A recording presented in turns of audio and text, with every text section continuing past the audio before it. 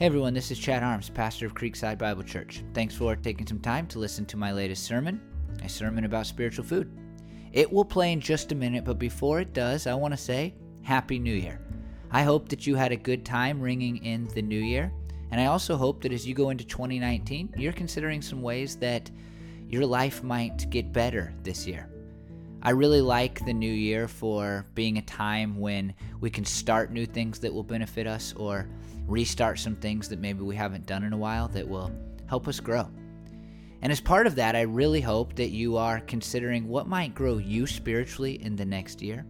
And maybe, as you consider that idea, listening to sermons will be a part of it. Maybe even listening to our sermons at Creekside will be a part of it. If that's true, then I would really encourage you to subscribe to our podcast, our sermon podcast, wherever you listen to your podcasts.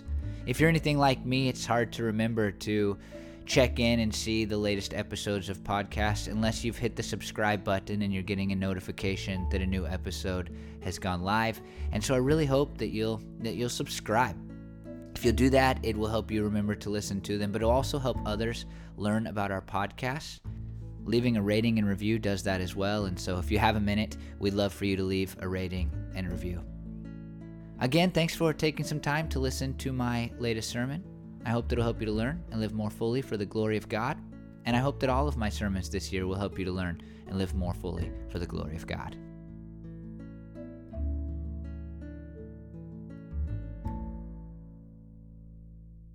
Hey, good morning, everybody. I'm Chad, pastor here. I'm glad you're here. And I'm looking forward to teaching you from the book of Amos today. And I want to start by, just admitting something that I think is probably true of all of us. And that's that I don't always appreciate the things that I readily have available to me or the things that I've had forever. And I think I always illustrate this principle this way. And it's through the Oregon coast. I've grown up in Oregon. It's always been, a little over an hour away from me.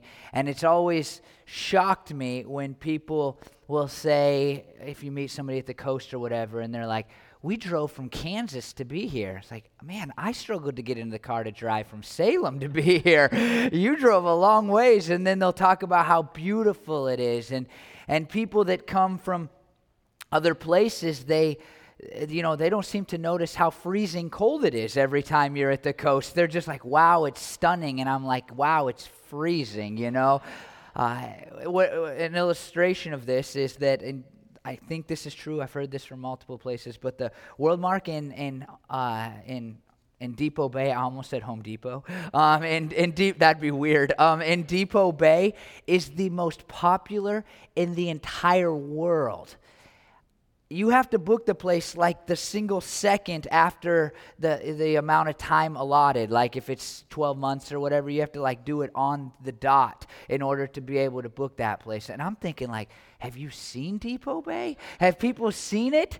And to me, this is just an illustration of how we are as people. When we've always had something, when we've always known something, when it's not new or fresh to us, it's really easy to underappreciate. The old adage that the grass is always greener on the other side proves pretty true. And it's not just, as that's often used to describe how everything looks better to us, it's that our own grass starts to look more brown when we see it every day, And I think as we talk about, I believe, the Bible, spiritual food, and that's what we've been talking about. In week 1 of this sermon series, we talked about how Jesus is the bread of life, and nothing will satisfy or fill our souls apart from him. We absolutely have to have Jesus to be truly spiritually satisfied. But in order to stay satisfied, in order to continue in feeling full deep in our souls, we must abide in Jesus. And last week we talked about that one of the ways that we abide in Jesus is through the Word of God. And we talked about how the Word of God and the Bible, as a consequence of that, are to the soul what bread is to the body. We simply cannot survive. We cannot be healthy. We cannot be spiritually satisfied, spiritually full, apart from taking in, from reading the Bible. It's just too important for our souls not to do it. But yet, at the same time, we still, you left here, and maybe I hope that through my words, God using them, you left saying, you're right, I should want to read the Bible more. I recognize that importance. That's good. But you probably found yourself on Monday morning, whether you read the Bible or not, thinking something to the effect of, here we go again, like I got to get up and I got to do this, and the alarm, didn't wake me up, and I got to read a few quick words before I head off to work. And it can be, even if we believe that the Bible is essential to the health, the growth of our spiritual lives, it is still really difficult to want to read it. And over the next 2 or 3 weeks, we are going to really dive in on, I think, what are some biblical reasons to want to read the Bible, to be excited about reading the Bible. And the first one is going to come to us in a way that maybe is different, and that is through saying, what if it's not available? What if someday it's not available? We live in a time, as you know, when the Word of God through the Bible is more readily available to us than at any other time in the history of the world. I mean, I can even remember in my own childhood, like bringing a Bible to church, and if you forgot your Bible, you're like, oh, I can't follow along. Now it's projected onto a screen. I remember when the overheads came, and we all felt good about that. Oh, I could leave my Bible at home. Do you remember that? If you grew up in church, you remember that. But the overheads came, it was like, oh, it's there, and then the projectors came, and now we don't even need to have it up here, because you could look down at your phones, and you could read the Bible at any time of day, any place that you are. You can look down and read the Word of God. And what I think it's done to us is that it's made it so readily available that we no longer, in many ways, appreciate it anymore. It's just there always.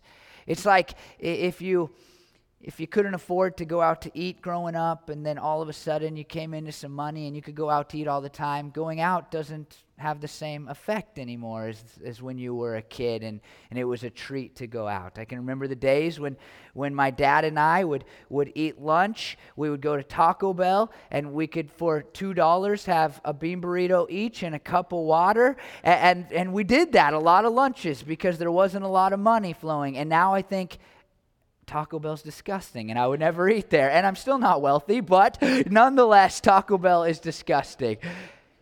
The ability to have something can really make us stop appreciating what that something is. And I think that is what's happened to the Bible. And today I want to turn to a passage of Scripture, Amos 8, 11, and 12. And really what these two verses say to the Jewish people is, hey, you guys have underappreciated my words, and I can take them from you.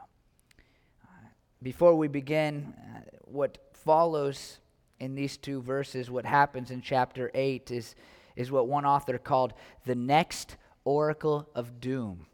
That sounds really, really bad, doesn't it? I mean, there's already been a couple oracles of doom, and God is really laying it out there how he is going to punish these people. It's sandwiched right in between two other oracles of doom, I should say. And then he gives these two verses, and they're so different because the other two are about physical, natural disasters, God sending wind and earthquakes. And here God says, I'm going to punish you in this other way. And here's what he says in Amos 8:11. The days are coming, declares the sovereign Lord, when I will send a famine through the land. Not a famine of food or thirst for water, but a famine of hearing the words of the Lord. When I will send is a phrase often connected to God sending some type of major disastrous punishment towards his people, like a disease or some kind of natural disaster or calamity. And here it's about a famine, but it's not a famine of food and water. It's a famine of hearing, of having the word of God. Thomas McComiskey, who wrote one of the best commentaries on the book of Amos, at least that's what the internet tells me, I haven't read that many, he says this: in consequence to their sins, the Lord's people will receive the worst of punishments. Not famine nor thirst, but a famine and thirst for his words. The punishment is terrible and indeed worse than any material punishment because, as they already knew from their wilderness wanderings, and as Moses had told them in Deuteronomy 8:3, the Lord humbled you, causing you to hunger, and then feeding you with manna, to teach you that man does not live on bread alone, but on every word that comes from the mouth of the Lord.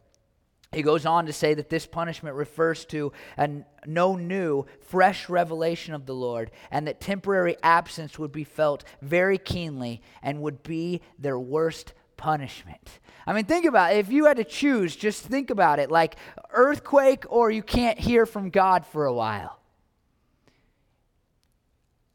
I know what you think you should say, and I know what I think I should say, but I'm guessing that most of us would be like, oh, I'll take not hearing from God for a while.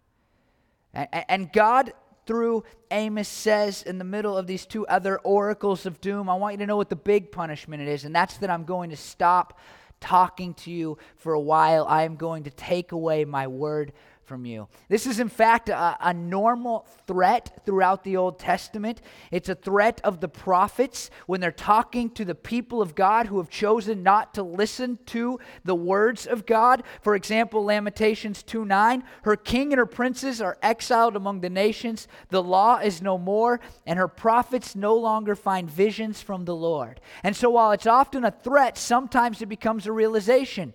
God is not talking to his people. And what happens over time is that the people begin to hunger for God again. It's hard for us even to imagine because we live after this thing called the Bible has been written down, right? And so you don't rely on a prophet to show up and say, here's what God has declared. You don't have to wait for Sunday morning in order to hear a sermon that tells you what the Bible says. You can, as I've said already, pick up a Bible any day of the week and hear from God. But it hasn't, and this might surprise you, always been this way in the history of the church. I want to read you a couple of statements from early councils of the Christian faith, but they're not even that early, like 1200. And listen to the Council of Toulouse, I might be saying it wrong. In 1229, Common Era, this is what it says: we prohibit also that the laity should be permitted to have the books of the Old or New Testament. That's crazy. But we most strictly forbid their having any translation of these books. It's like we don't want them to have the Greek and Hebrew documents called the Old and New Testament, but we really don't want them to have it in their own language. In 1234, a few years later, at the Council of Tarragona, no one may possess the books of the Old and New Testaments in the Romance language, and if anyone possesses them, he must turn them over to the local bishop within 8 days after promulgation of this decree, so that they may be burned. This is the church talking. Isn't that crazy? And then even just think about this then. So then after this, people, great men and women of God are like, this can't be how God intended it. And then in the 14th century, Wycliffe, he translates the Bible into the people's language, and it spreads. But it led to the death penalty for anyone found, this is from Wikipedia, in unlicensed possession of Scripture in English, although translations were available in all other major European languages. If you had an unlicensed copy of the Bible, it was punishable by death. William Tyndale, who did the first true English translation, that means that he looked at the Greek and Hebrew and then gave us an English version of the Bible. Wycliffe just took from other languages and then pulled them into English. He was strangled and then burned at the stake for his crime against the church. And we sit here today with, 150 translations on our phones, and we don't care at all. I mean, people died so that we could eat of the Word of God. People died so that we could be spiritually filled up through this thing that we call the Bible. And we just don't even care because we're 800 years later or whatever. But we know, you know this, right? That even today, in many other places, you cannot possess a Bible. There is a thing called Bible smuggling that exists in our world today, where people are smuggling Bibles. You could have guessed by the title, right? Smuggling Bibles into places where people are not allowed to have the Bible. I read an article that said as many as 80 people were publicly executed in North Korea earlier this month, and this is a few years ago. Earlier this month, some for offenses as minor as watching South Korean movies or possessing a Bible.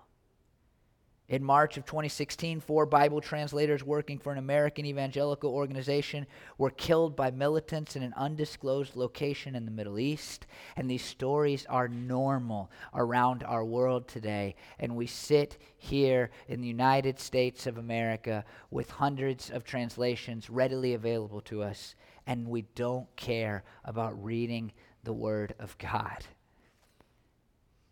And Amos is a great reminder, because what he is saying is, what God is saying to these people is, I am going to pull back. I'm not going to speak to you. I'm going to take my words from you. And if you read the book of Amos as a whole, what you quickly discover is that the reason God is choosing this punishment is because this punishment fits the crime. What was the crime? The people were ignoring his word. It was available to them. They were ignoring it, and they were being disobedient to it. And God says, fine. If you're going to neglect it, if you're not going to care about it, if you're not going to eat it, then I am going to take it from you. And then we'll see how it goes for you, and we'll see how it's going to go for them in verse 12. But it's important that we stop and we say, wait, does that sound anything like us? I mean, are we living in a time when God's word is available to us and we are choosing to ignore it or be disobedient to it? And I think the answer is yes. It's yes. Christians live just like everybody else today. We even have taken the Bible out of sermons in the church today. And I can't help but wonder, and I hope it never happens, I can't help but wonder if at some point God might look down at us in our country and say, fine, if you don't care about it, then I'm going to make it so you can't have it for a while. We have this, and this has been a problem in American Christianity. We think that like America is the chosen nation, that it could never be hurt or punished by God, or that it could never be without Bibles or the Word of God in our existence. But there's no rule or law or verse that says that. It is possible, I hope it never happens, but it is possible that God will someday say, fine, I'll put a leader in place in your country that won't allow you to have the Bible anymore since you don't want it anyway.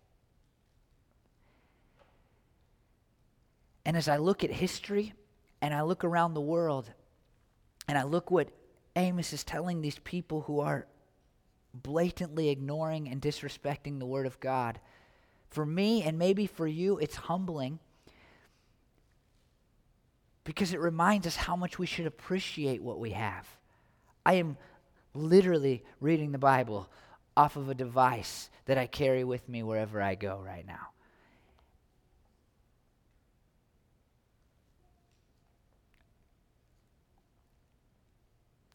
I think we're short-sighted and arrogant to not pay attention to the idea that we could be without Scripture.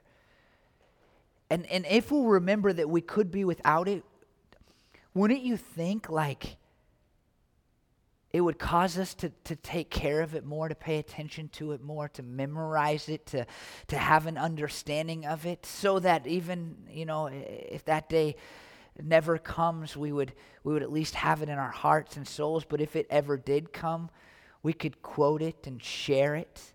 Can you imagine, and I know it's a scary thought, and this is not a statement about our president or the next president or whatever, but like, what if a leader just rose up in our country and said, no more Bibles? Would you know enough of it to be able to tell the next generation what it said? Would you know enough of it to be able to live your life in accordance with what God has called you to? Would you know enough of it to be able to share it and to proclaim it and to hold to it?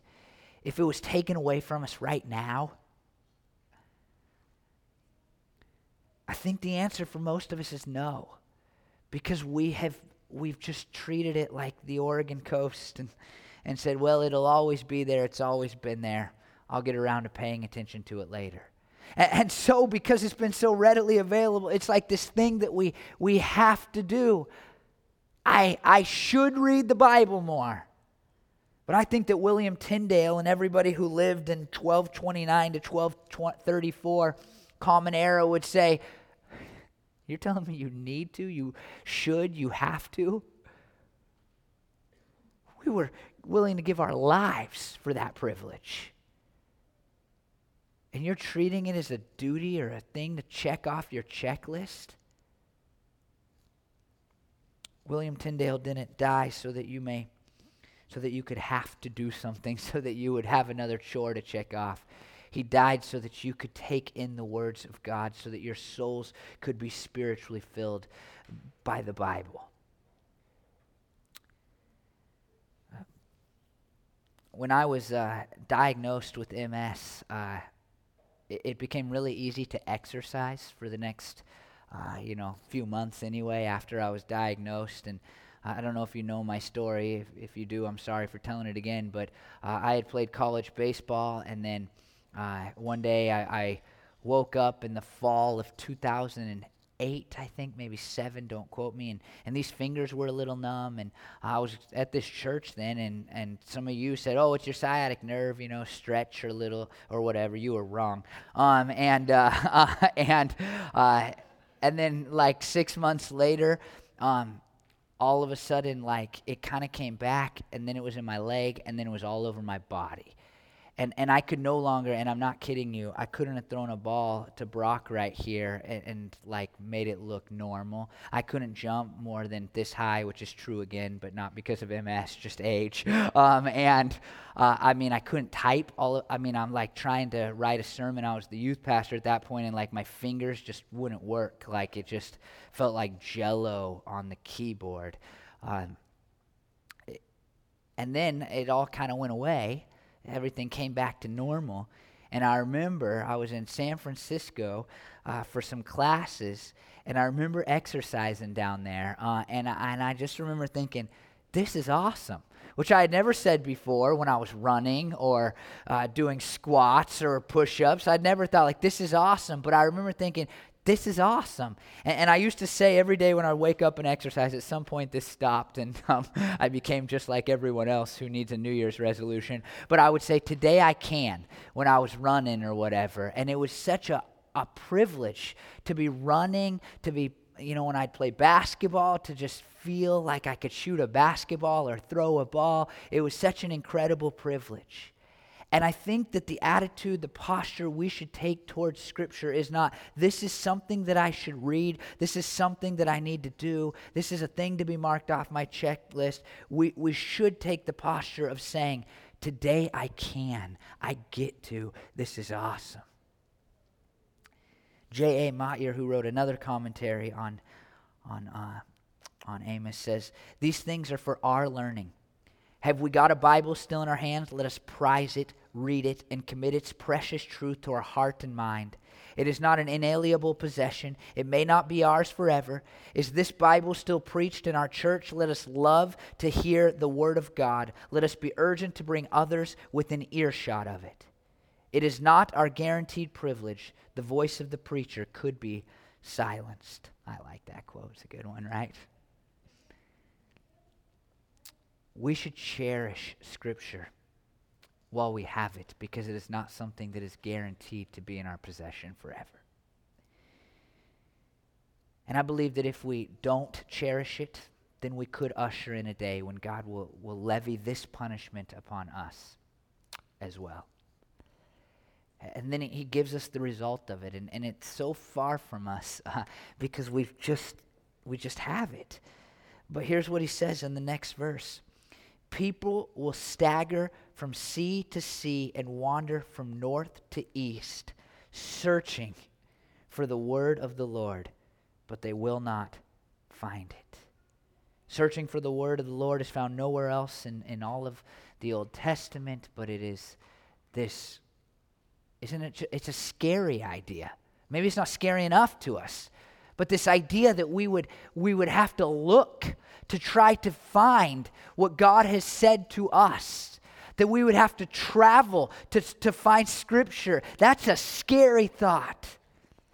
And he says people will look for it, and they'll go from sea to sea, wandering from north to east. The word stagger is a word that is used in Amos 4:8 for people searching for water.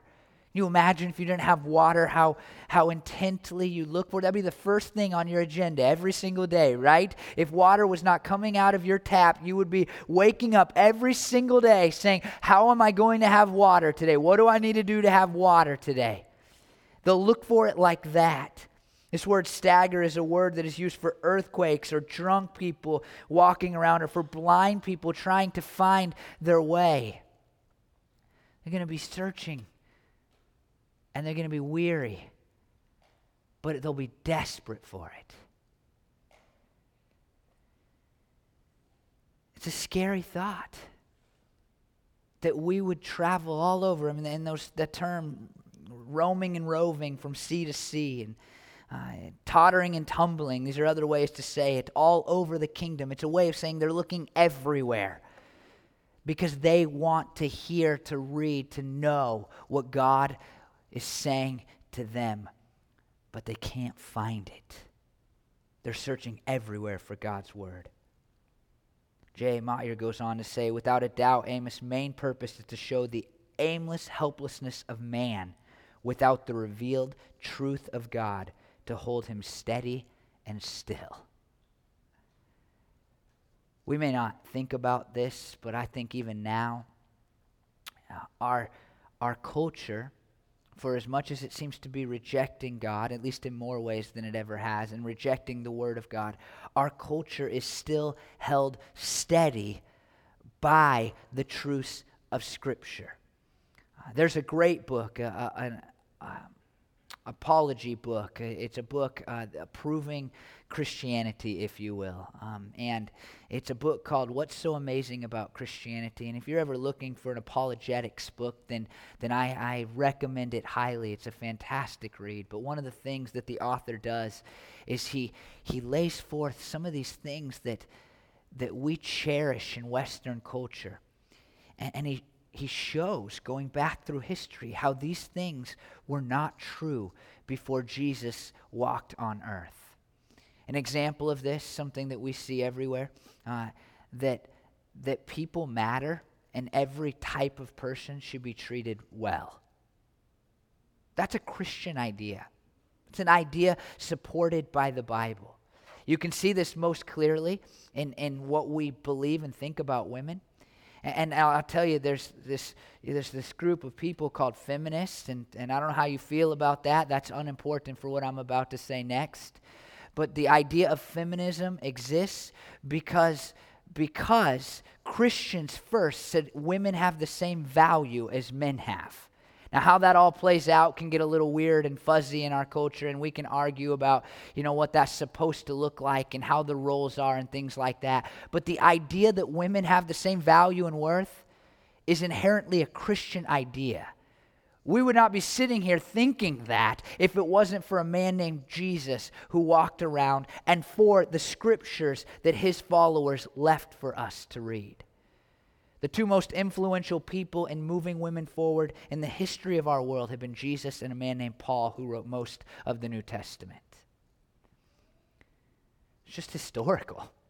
Whether you believe that they were inspired or whatever, you just look at history and they are the reason that women are believed to be equal to men. We are held steady, even in our culture today. And go to cultures where Christianity is not the main religion and see how women are treated there.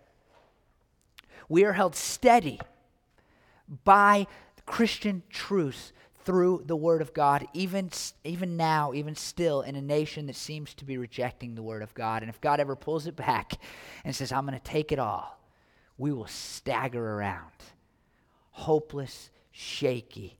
We will crumble without hearing from Him. 1 Samuel 3:1 says, the boy Samuel ministered before the Lord under Eli. In those days, the word of the Lord was rare. There were not many visions. Isn't that so interesting in this book that's in what we call like a historical section of the Bible? It just makes this quick note. In those days, it was hard to find the word of God. Hosea 5:6, when they go with their flocks and herds to seek the Lord, they will not find him. He has withdrawn himself from them.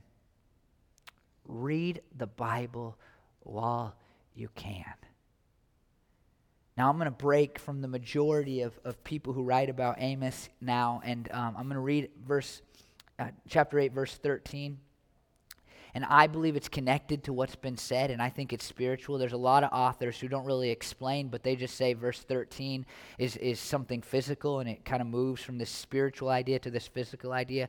But the context for me, and I'm not alone, I don't like to be alone on a view of Scripture, but I am in a minority. I think that the context suggests this is saying something spiritual, something that is a result of what we've just seen in verse 8, 11, and verse 12, that God could pull back his word from us, and if he does, we will wander about staggering for it. And then it says in the next verse, in that day, the lovely young women and strong young men will faint because of thirst.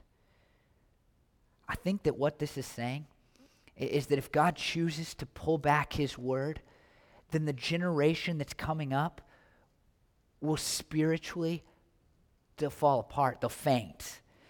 There'll just be no strength left in them spiritually to continue to move forward in the ways of God, to serve God. Mair is on my side here, and he says, yet as Amos sees it, they are fainting with thirst, with an undiagnosed longing for God's truth.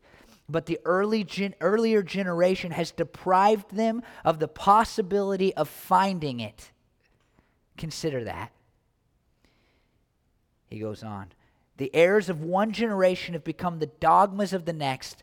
The turret is one step further out of sight, and the new generation one step further from reality.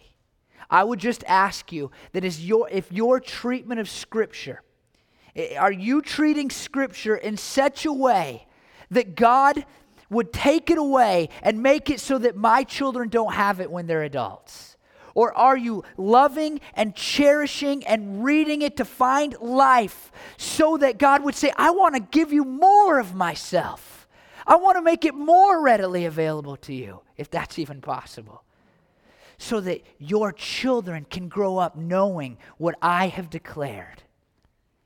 I think one of the great sadnesses of the generation just younger than me is that they are lost because they are not consuming the Word of God. They are finding their identities, they are finding their hopes, they are finding their dreams, they are finding their passions in things that are not of God.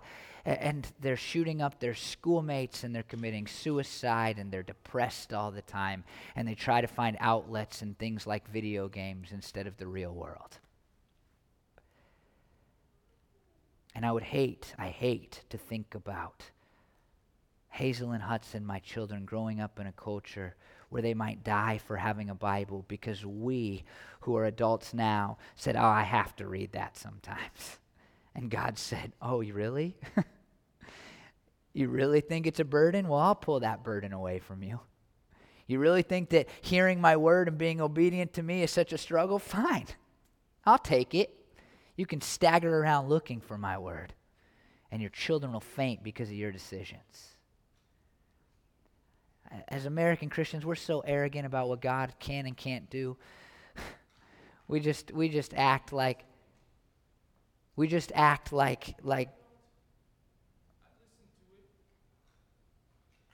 I'm sorry, go ahead. What's that?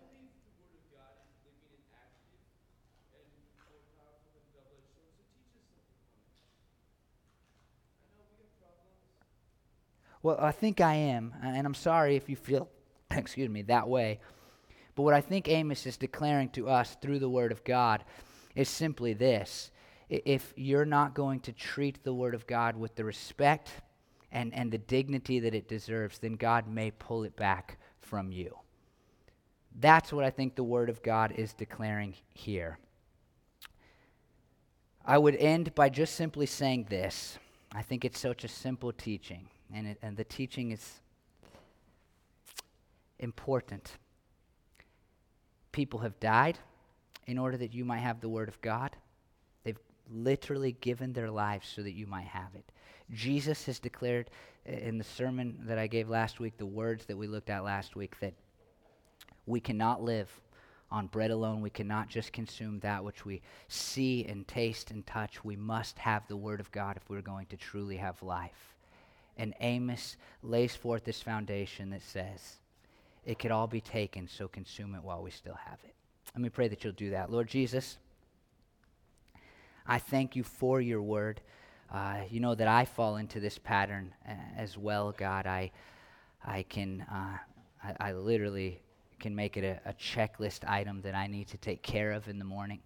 It can be something that I feel, it's like a chore, God, like making dinner or vacuuming the house.